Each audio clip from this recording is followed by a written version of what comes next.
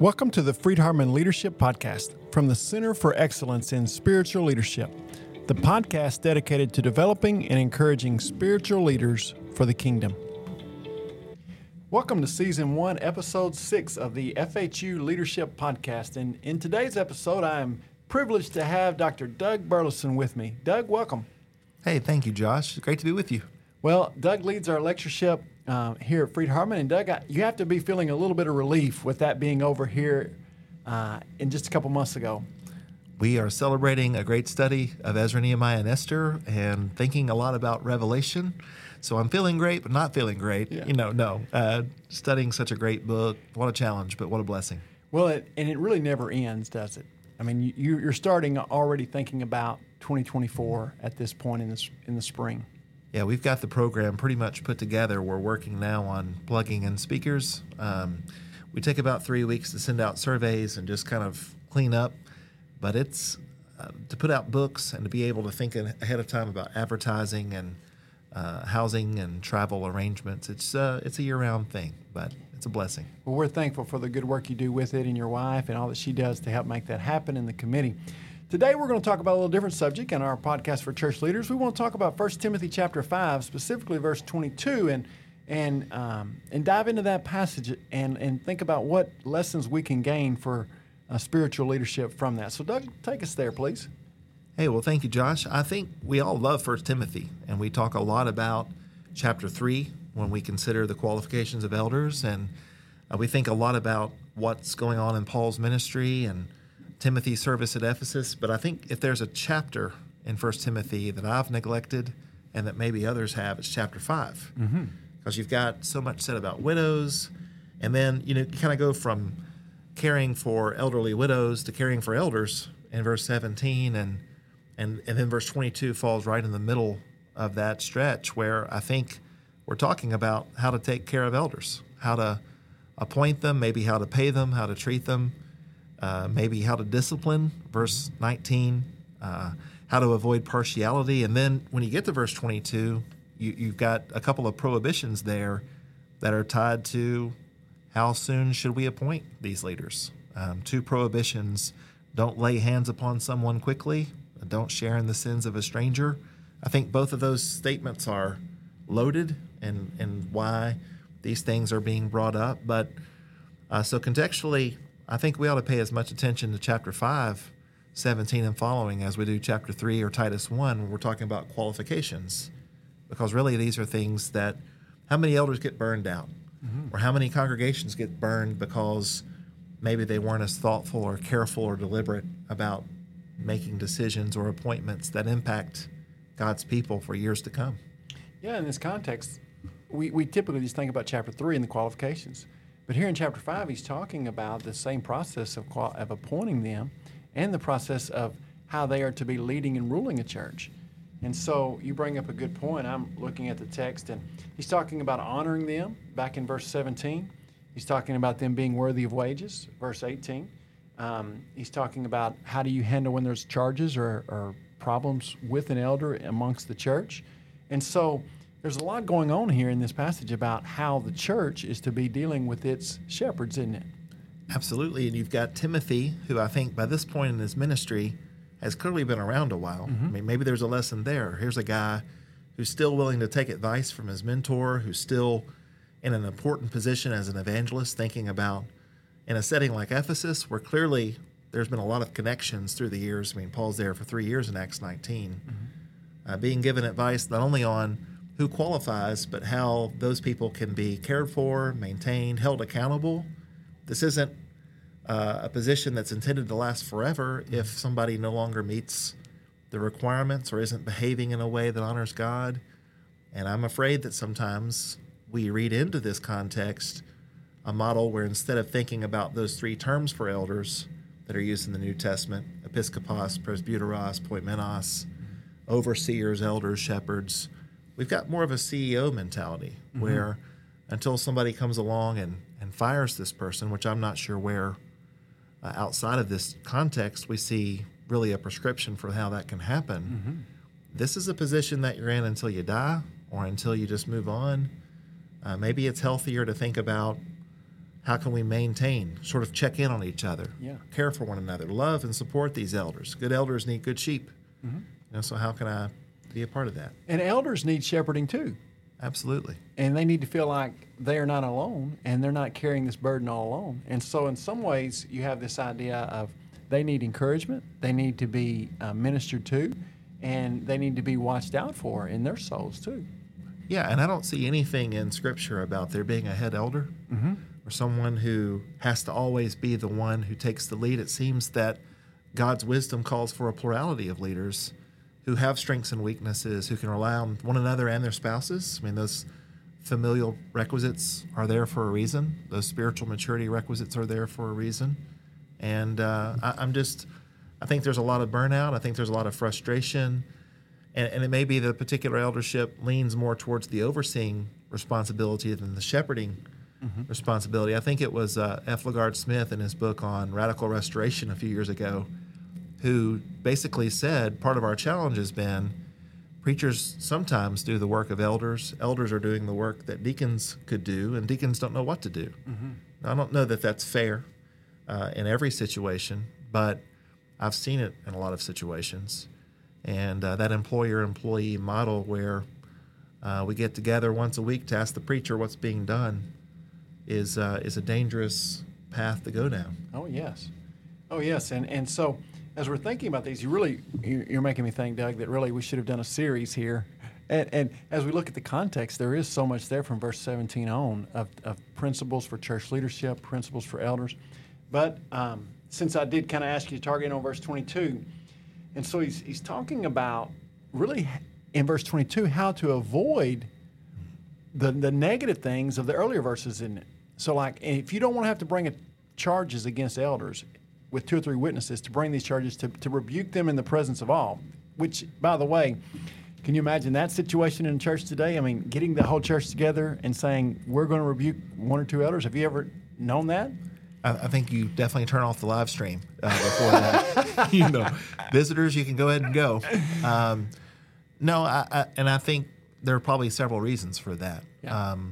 Culturally, we've kind of lost the ability to shame, and I want to be compassionate in how I say that, but I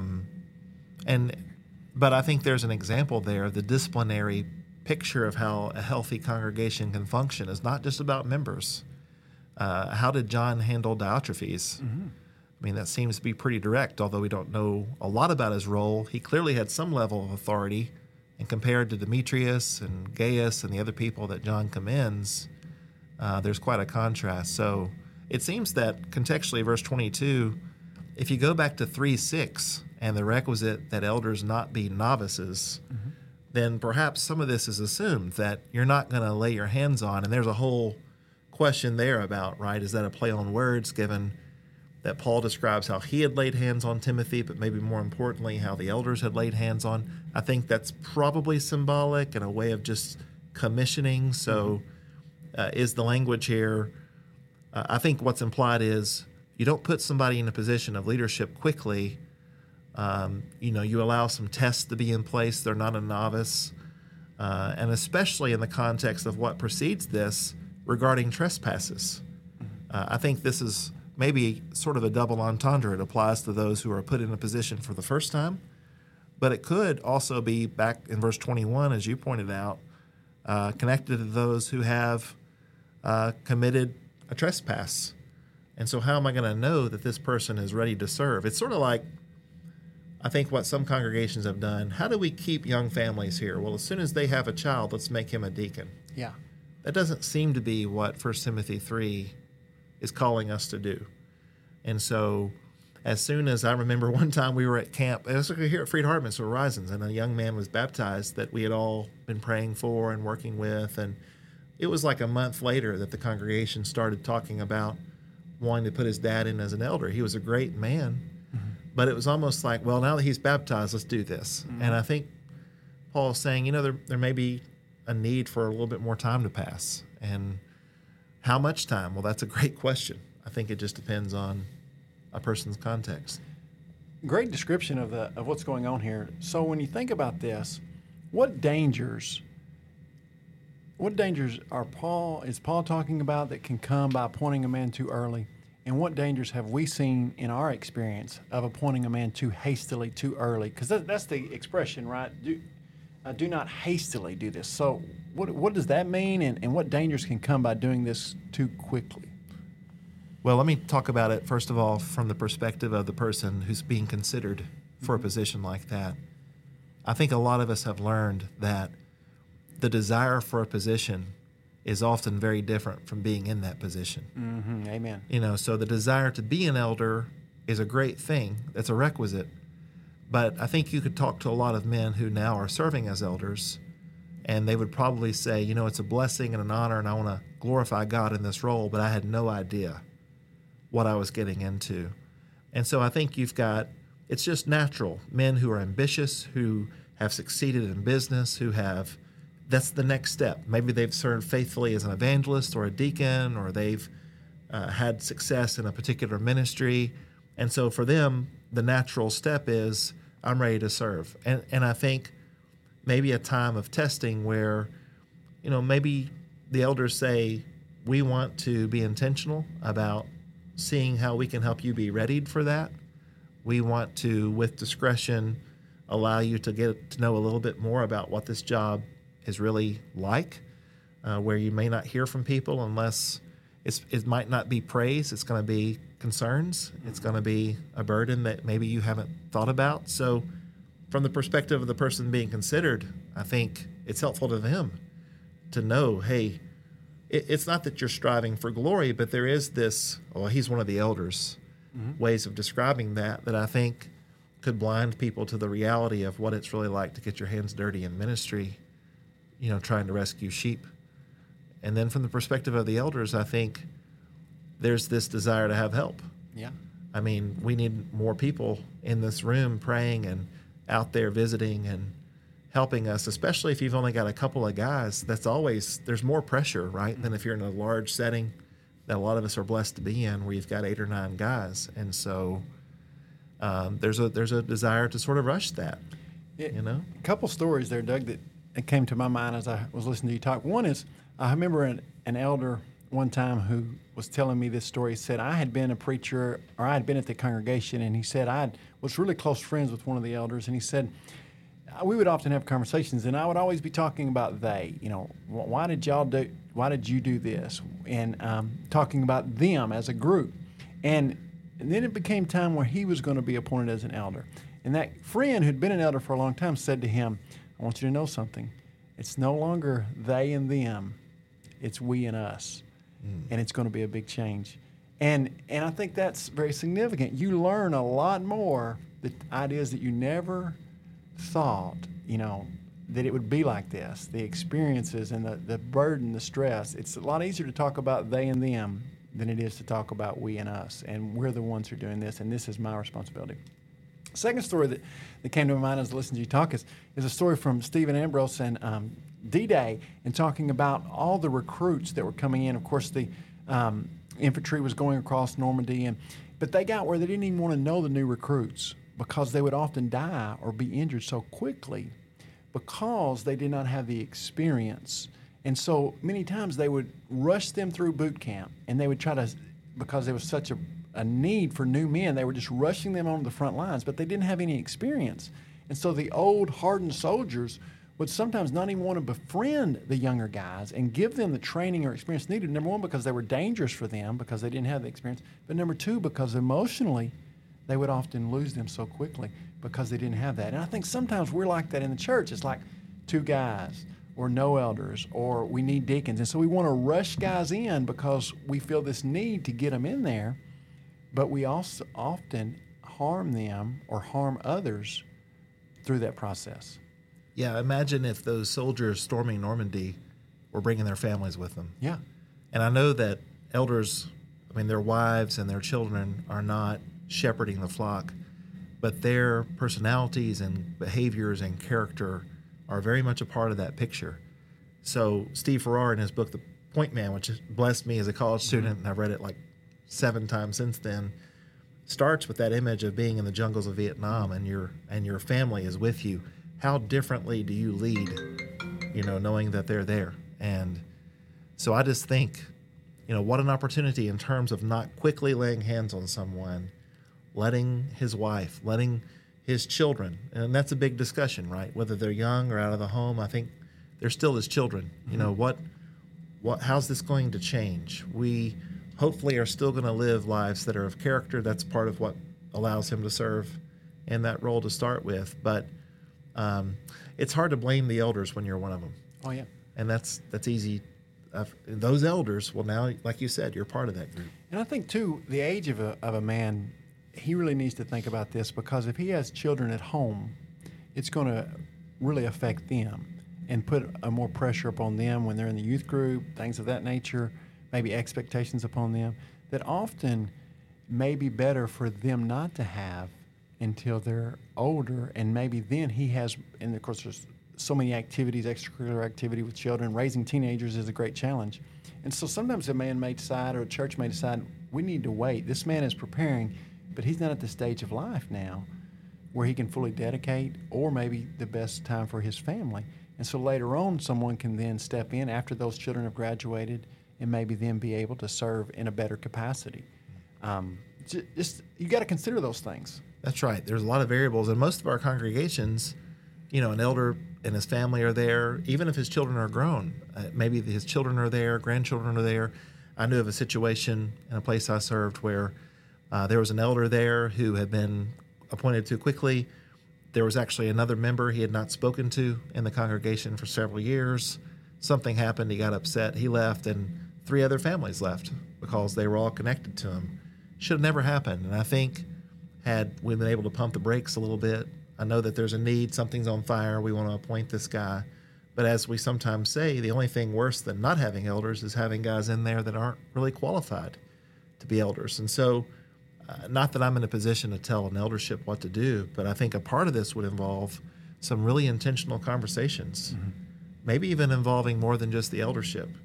But questions like, have you thought about, in your role as an elder, what you'd like to see change?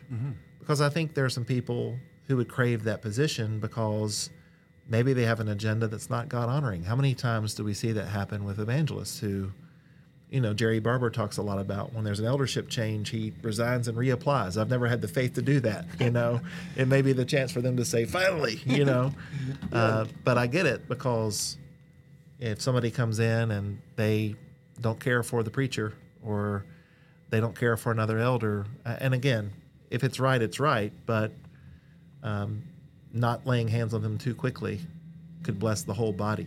We could probably spend a lot of time talking about stories involving that. Yeah, certainly. So some of the dangers here is really what Paul seems to be saying, is you can avoid problems, right? I mean, I'm working with someone this morning about preparing premarital counseling, and really the whole point of premarital counseling is you're trying to avoid problems. And so by doing some safeguards, you're talking about interviews, you're talking about making sure you talk to him about his stage in life, maybe really considering the harmony with the other elders. Would you speak to that idea, or maybe some other ideas that you might want to consider as you're thinking about appointing a man? I know a lot of elderships are really intentional about spending time together outside of a conference room, and maybe getting together, going out to eat, or visiting in one of their homes. I think that dynamic of that elder and his wife in particular are important. I think the wife in particular plays a really important role with regard to her ability to not only be a support to her husband, but to build up the body and not be a busybody, not be a gossip. Likely, as she and her husband pray together, she may know about some things that most of the body don't know about. That can be with social media. I mean, how you say things and what you say and how you treat people, especially when you're married to someone that people are sometimes not going to like. How are you going to respond when there's a person or a group of people who are really mad at the elders? I think those are big questions. So in many ways, it's almost like welcoming a preacher. You want to spend time together. You want to do some background checks. Not that that's going to cover everything. You're going to want to ask some doctrinal questions, since this is somebody that's going to be apt to teach and shepherding the flock, including the preacher. It would be embarrassing for the elders to have to ask the preacher, constantly about what the Bible says.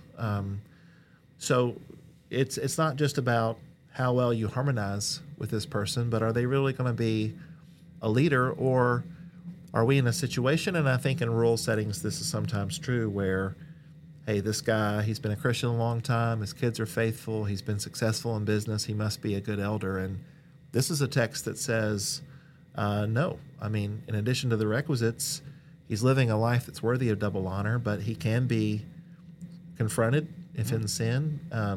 How many congregations right now are being held hostage by an elder who nobody knows how to talk to? Yeah.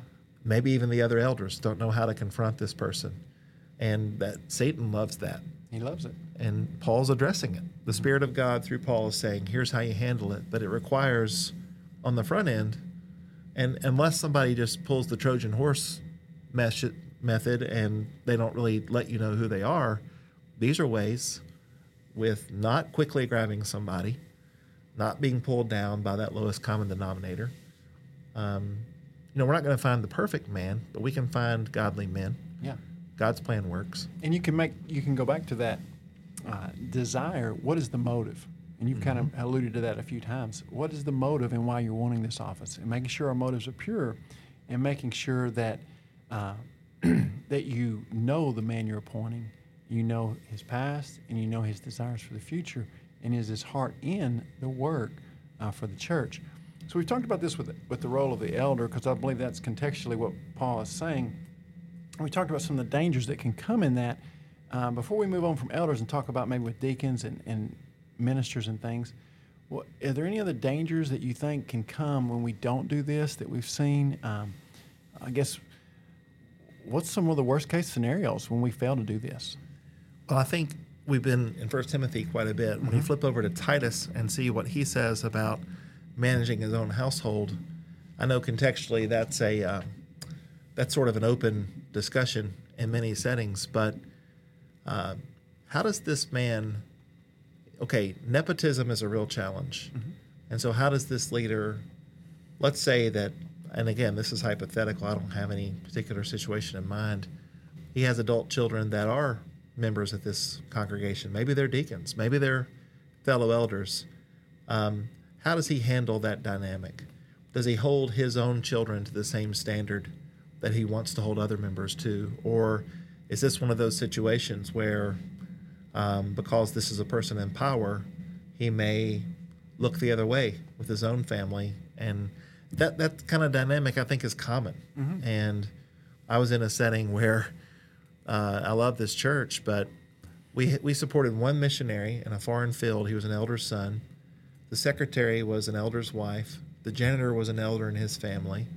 The deacon over office staff and finance was an elder's son. An elder mowed the grass.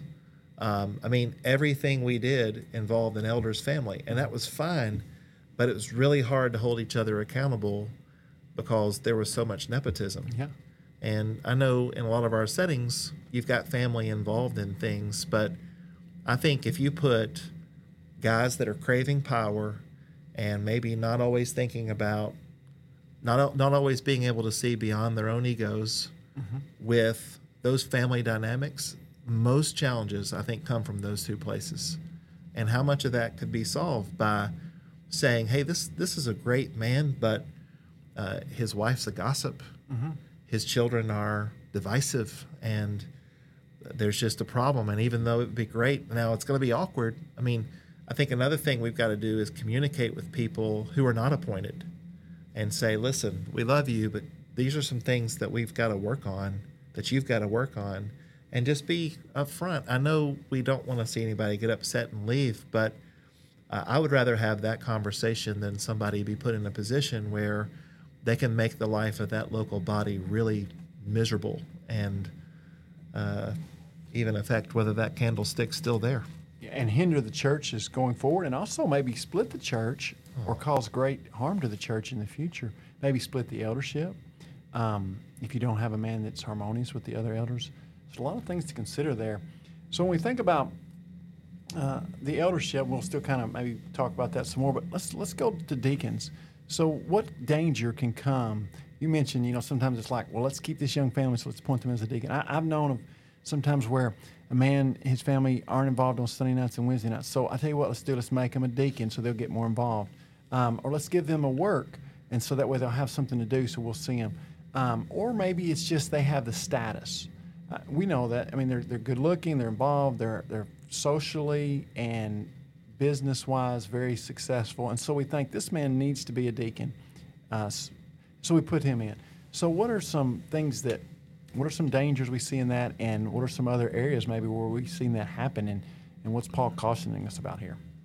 Yeah, well, being a deacon is not a stepping stone to being an elder, right? I mean, not everybody who serves as a deacon are going to have children that grow up to be believing children, or are going to have the kind of blameless reputation or spiritual prowess, to serve in that role.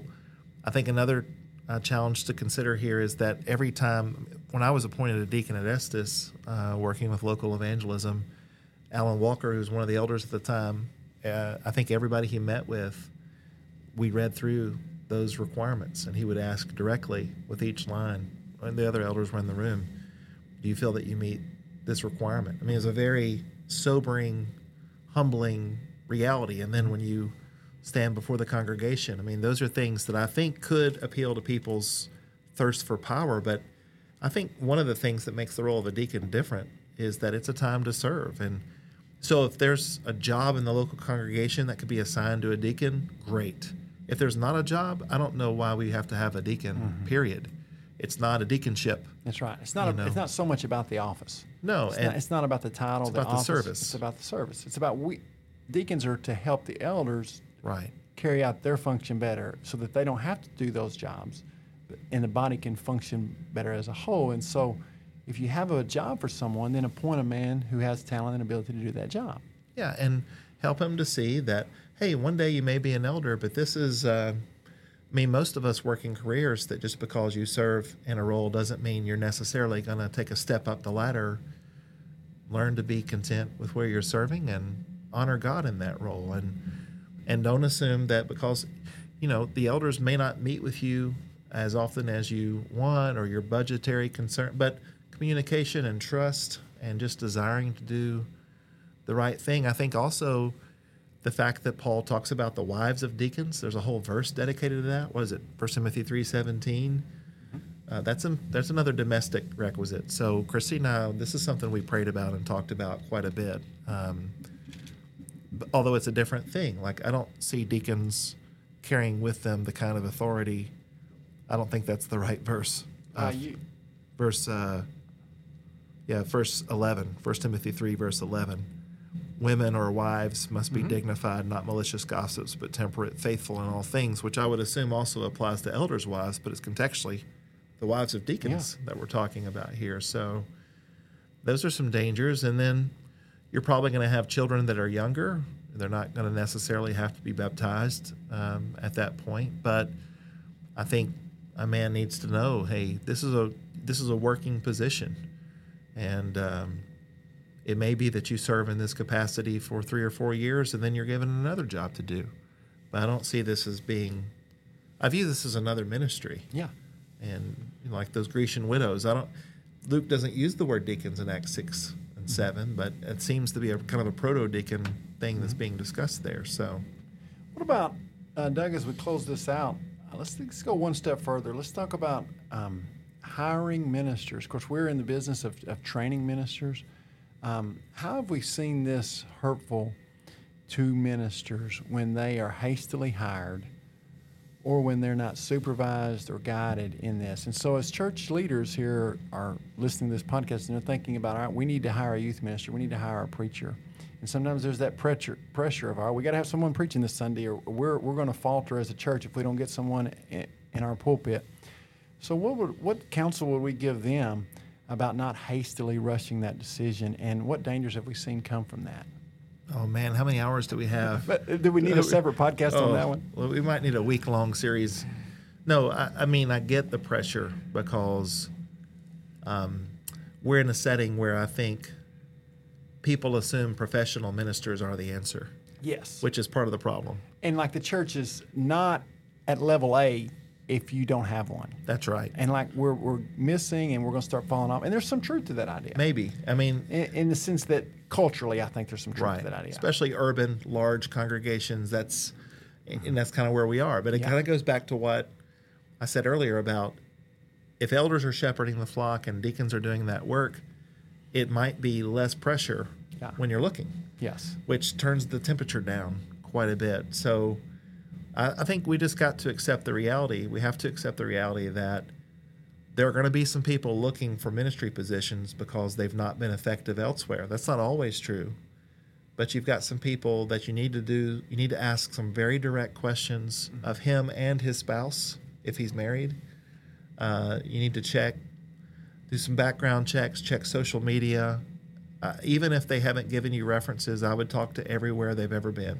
Amen to that. I'm always amazed by that, Doug. Oh, and I'm amazed that guys go to new jobs and never contact the last place they worked. And I know that there's probably like an unspoken, the nice thing to do is to say, he's a great young man. Yeah. But be honest. If this guy caused trouble where you were, and again, elders can see through if they're discerning what's just personal vendetta versus somebody that's just not honorable in the way that they conduct themselves.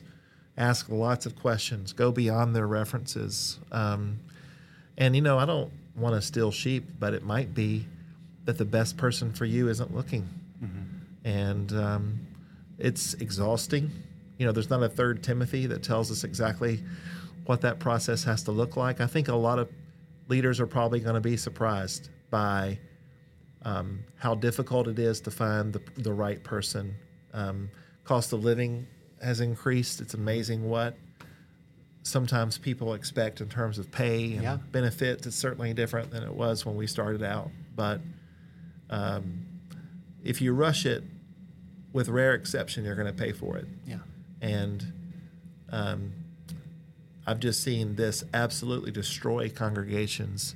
I think we also have to be really careful about how we interview guys. I don't know that the best way is to parade 6 guys through to try out, because what happens is the first guy that they hire, the congregation may be looking and saying, well, we really like the other guy that they brought in. He was much more dynamic.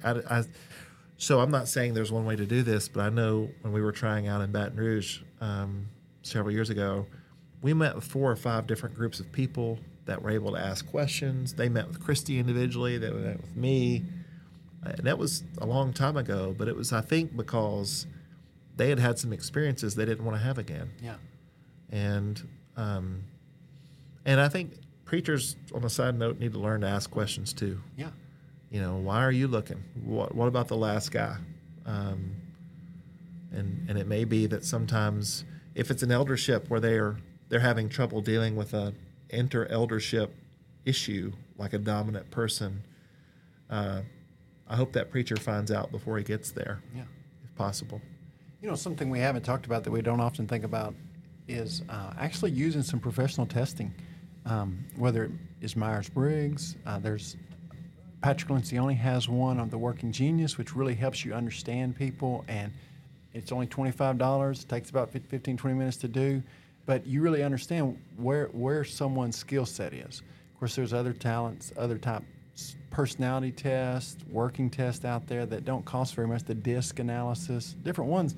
And we may say, well, that seems a little far-fetched, but really if you're putting a man into the eldership or you're hiring a minister, would you not want to know his skill set?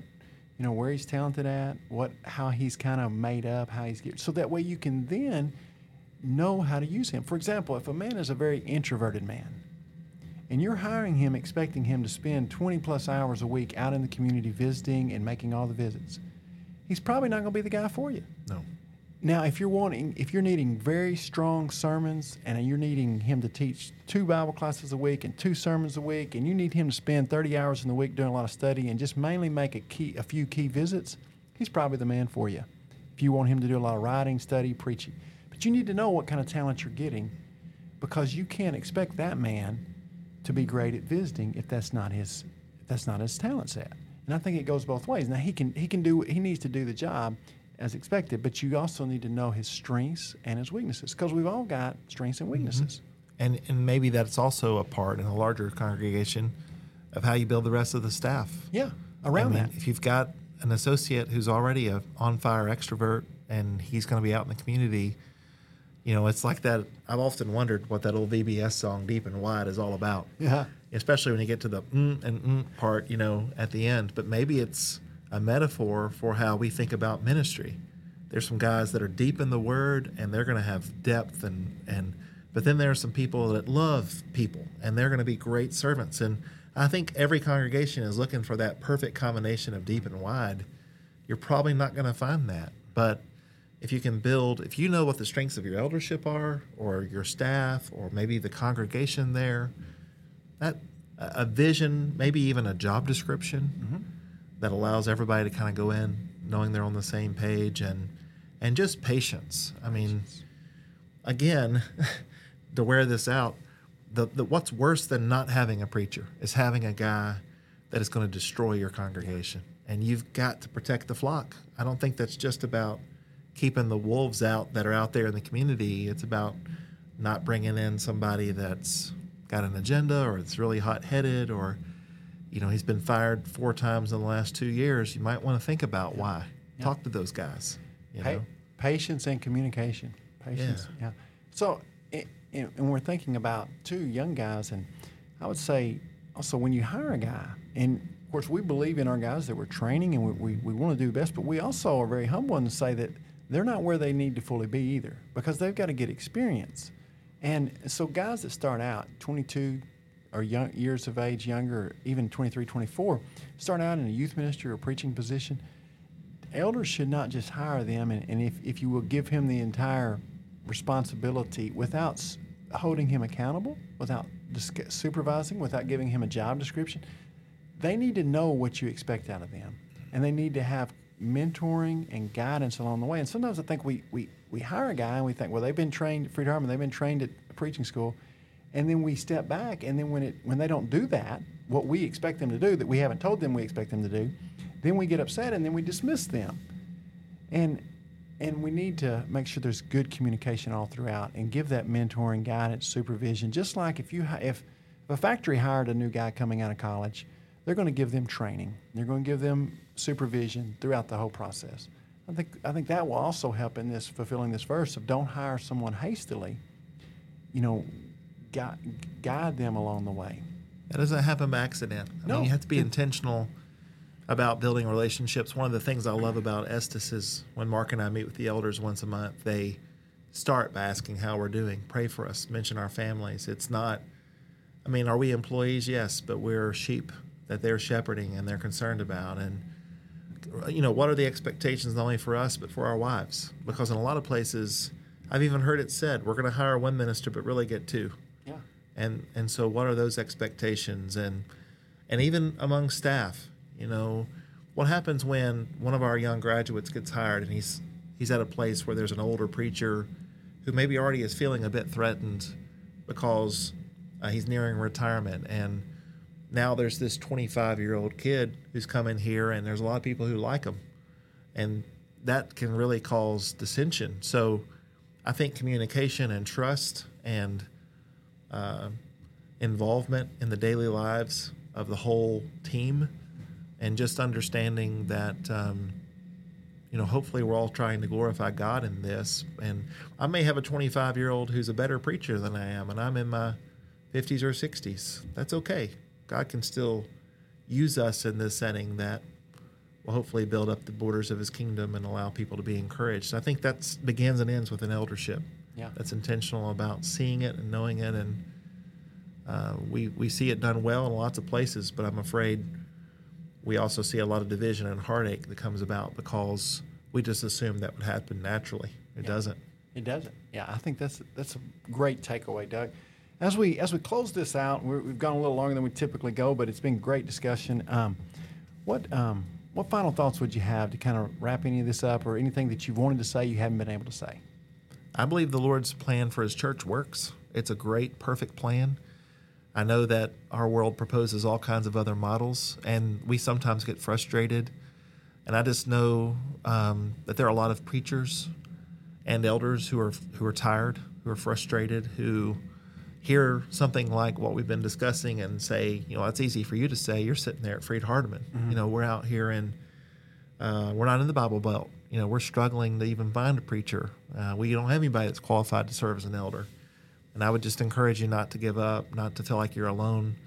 I think about Elijah and his frustration, being reminded of 7,000 other people that had not bowed the knee to Baal. And God's plan works. We can't quit just because we've seen people maybe mistreat that plan or neglect or abuse that plan. So if you're discouraged, you're not alone. God's faithful. And I think, Josh, you would agree, we've both been in ministry a while, that I love serving at Freed-Hardeman, and I love all the other things we get to be involved in, but the work of God's people begins and ends in the local congregation. Amen. Mm-hmm. And they're on the front lines of this, and our job here is to support the good things that are happening in these congregations. And so, just keep in there, stay in the fight. To God be the glory. Amen.